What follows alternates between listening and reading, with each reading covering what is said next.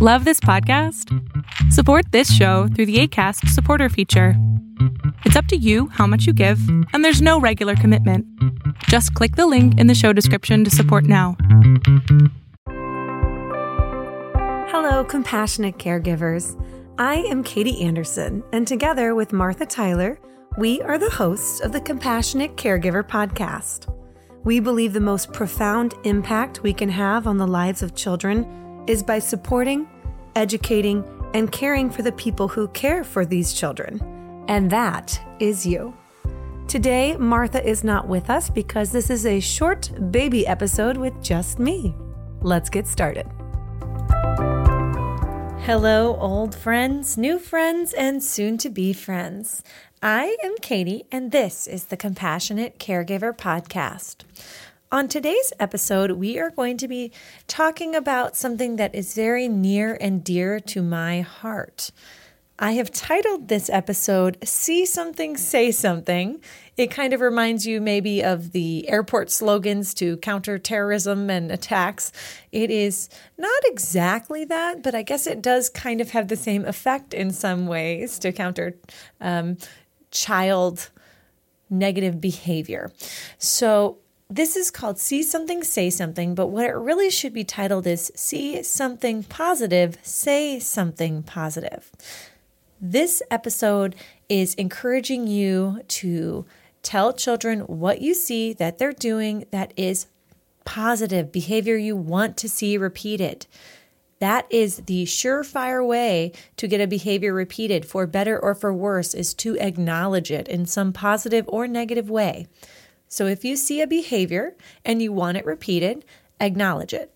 If you see a behavior and you don't want it repeated, ignore it like your life depends on it, or you will see it again. Try not to have a facial expression. Try not to say anything. This is key. You want your face to be indifferent, because that tells the child, that one doesn't do anything to my parent or my caregiver. I guess I'll just move on to the next behavior. If you see something you want repeated, please, please, please take the moment to say, wow, I saw you picked up your backpack and put it on the hook. That's amazing. You're really remembering how to take care of your things these days. When you acknowledge a child's positive behavior that you want to see repeated, you are fueling the fire to see it again and again. I see this in my classroom all the time when we are cleaning up. If a child or a series of children are not cleaning up, one of the ways to engage cooperation is by encouraging children who are doing what you want them to do and ignoring the children who aren't. So we'll say something like, oh my goodness, I see Doris is cleaning up the blocks. Oh my goodness, look at that.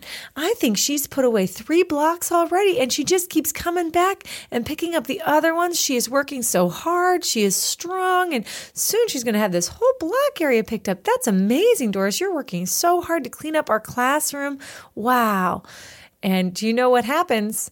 Almost immediately, there are dozens of other children over in the block area trying to clean up the blocks, because children are starving for positive reinforcement. Children want to be recognized for their contributions just like adults do. It is so, so, so important. And to ignore this would be to basically shoot yourself in the foot as a compassionate caregiver. You can gently mold children's behavior by lovingly celebrating the behavior you want to see repeated. So if you are having an issue at the dinner table, let's say with appropriate manners, which is a pretty common caregiving struggle, I would say, my advice or encouragement or invitation to you is to completely ignore the behavior you don't want to see repeated and positively, verbally acknowledge the behavior you do want to see repeated. The children have learned that if you do not give them attention in a positive way for whatever reason, because you're busy, you're doing a lot of things, they will seek it in a negative way. They will look for ways to get you to stop what you're doing and pay attention to them because they are craving your love and attention. And if they can't get your love, they sure are going to find a way to get your attention. So at the dinner table, maybe they've noticed that if they use their hands, you stop talking to your spouse or you stop talking to the other child and you turn and say, use your fork.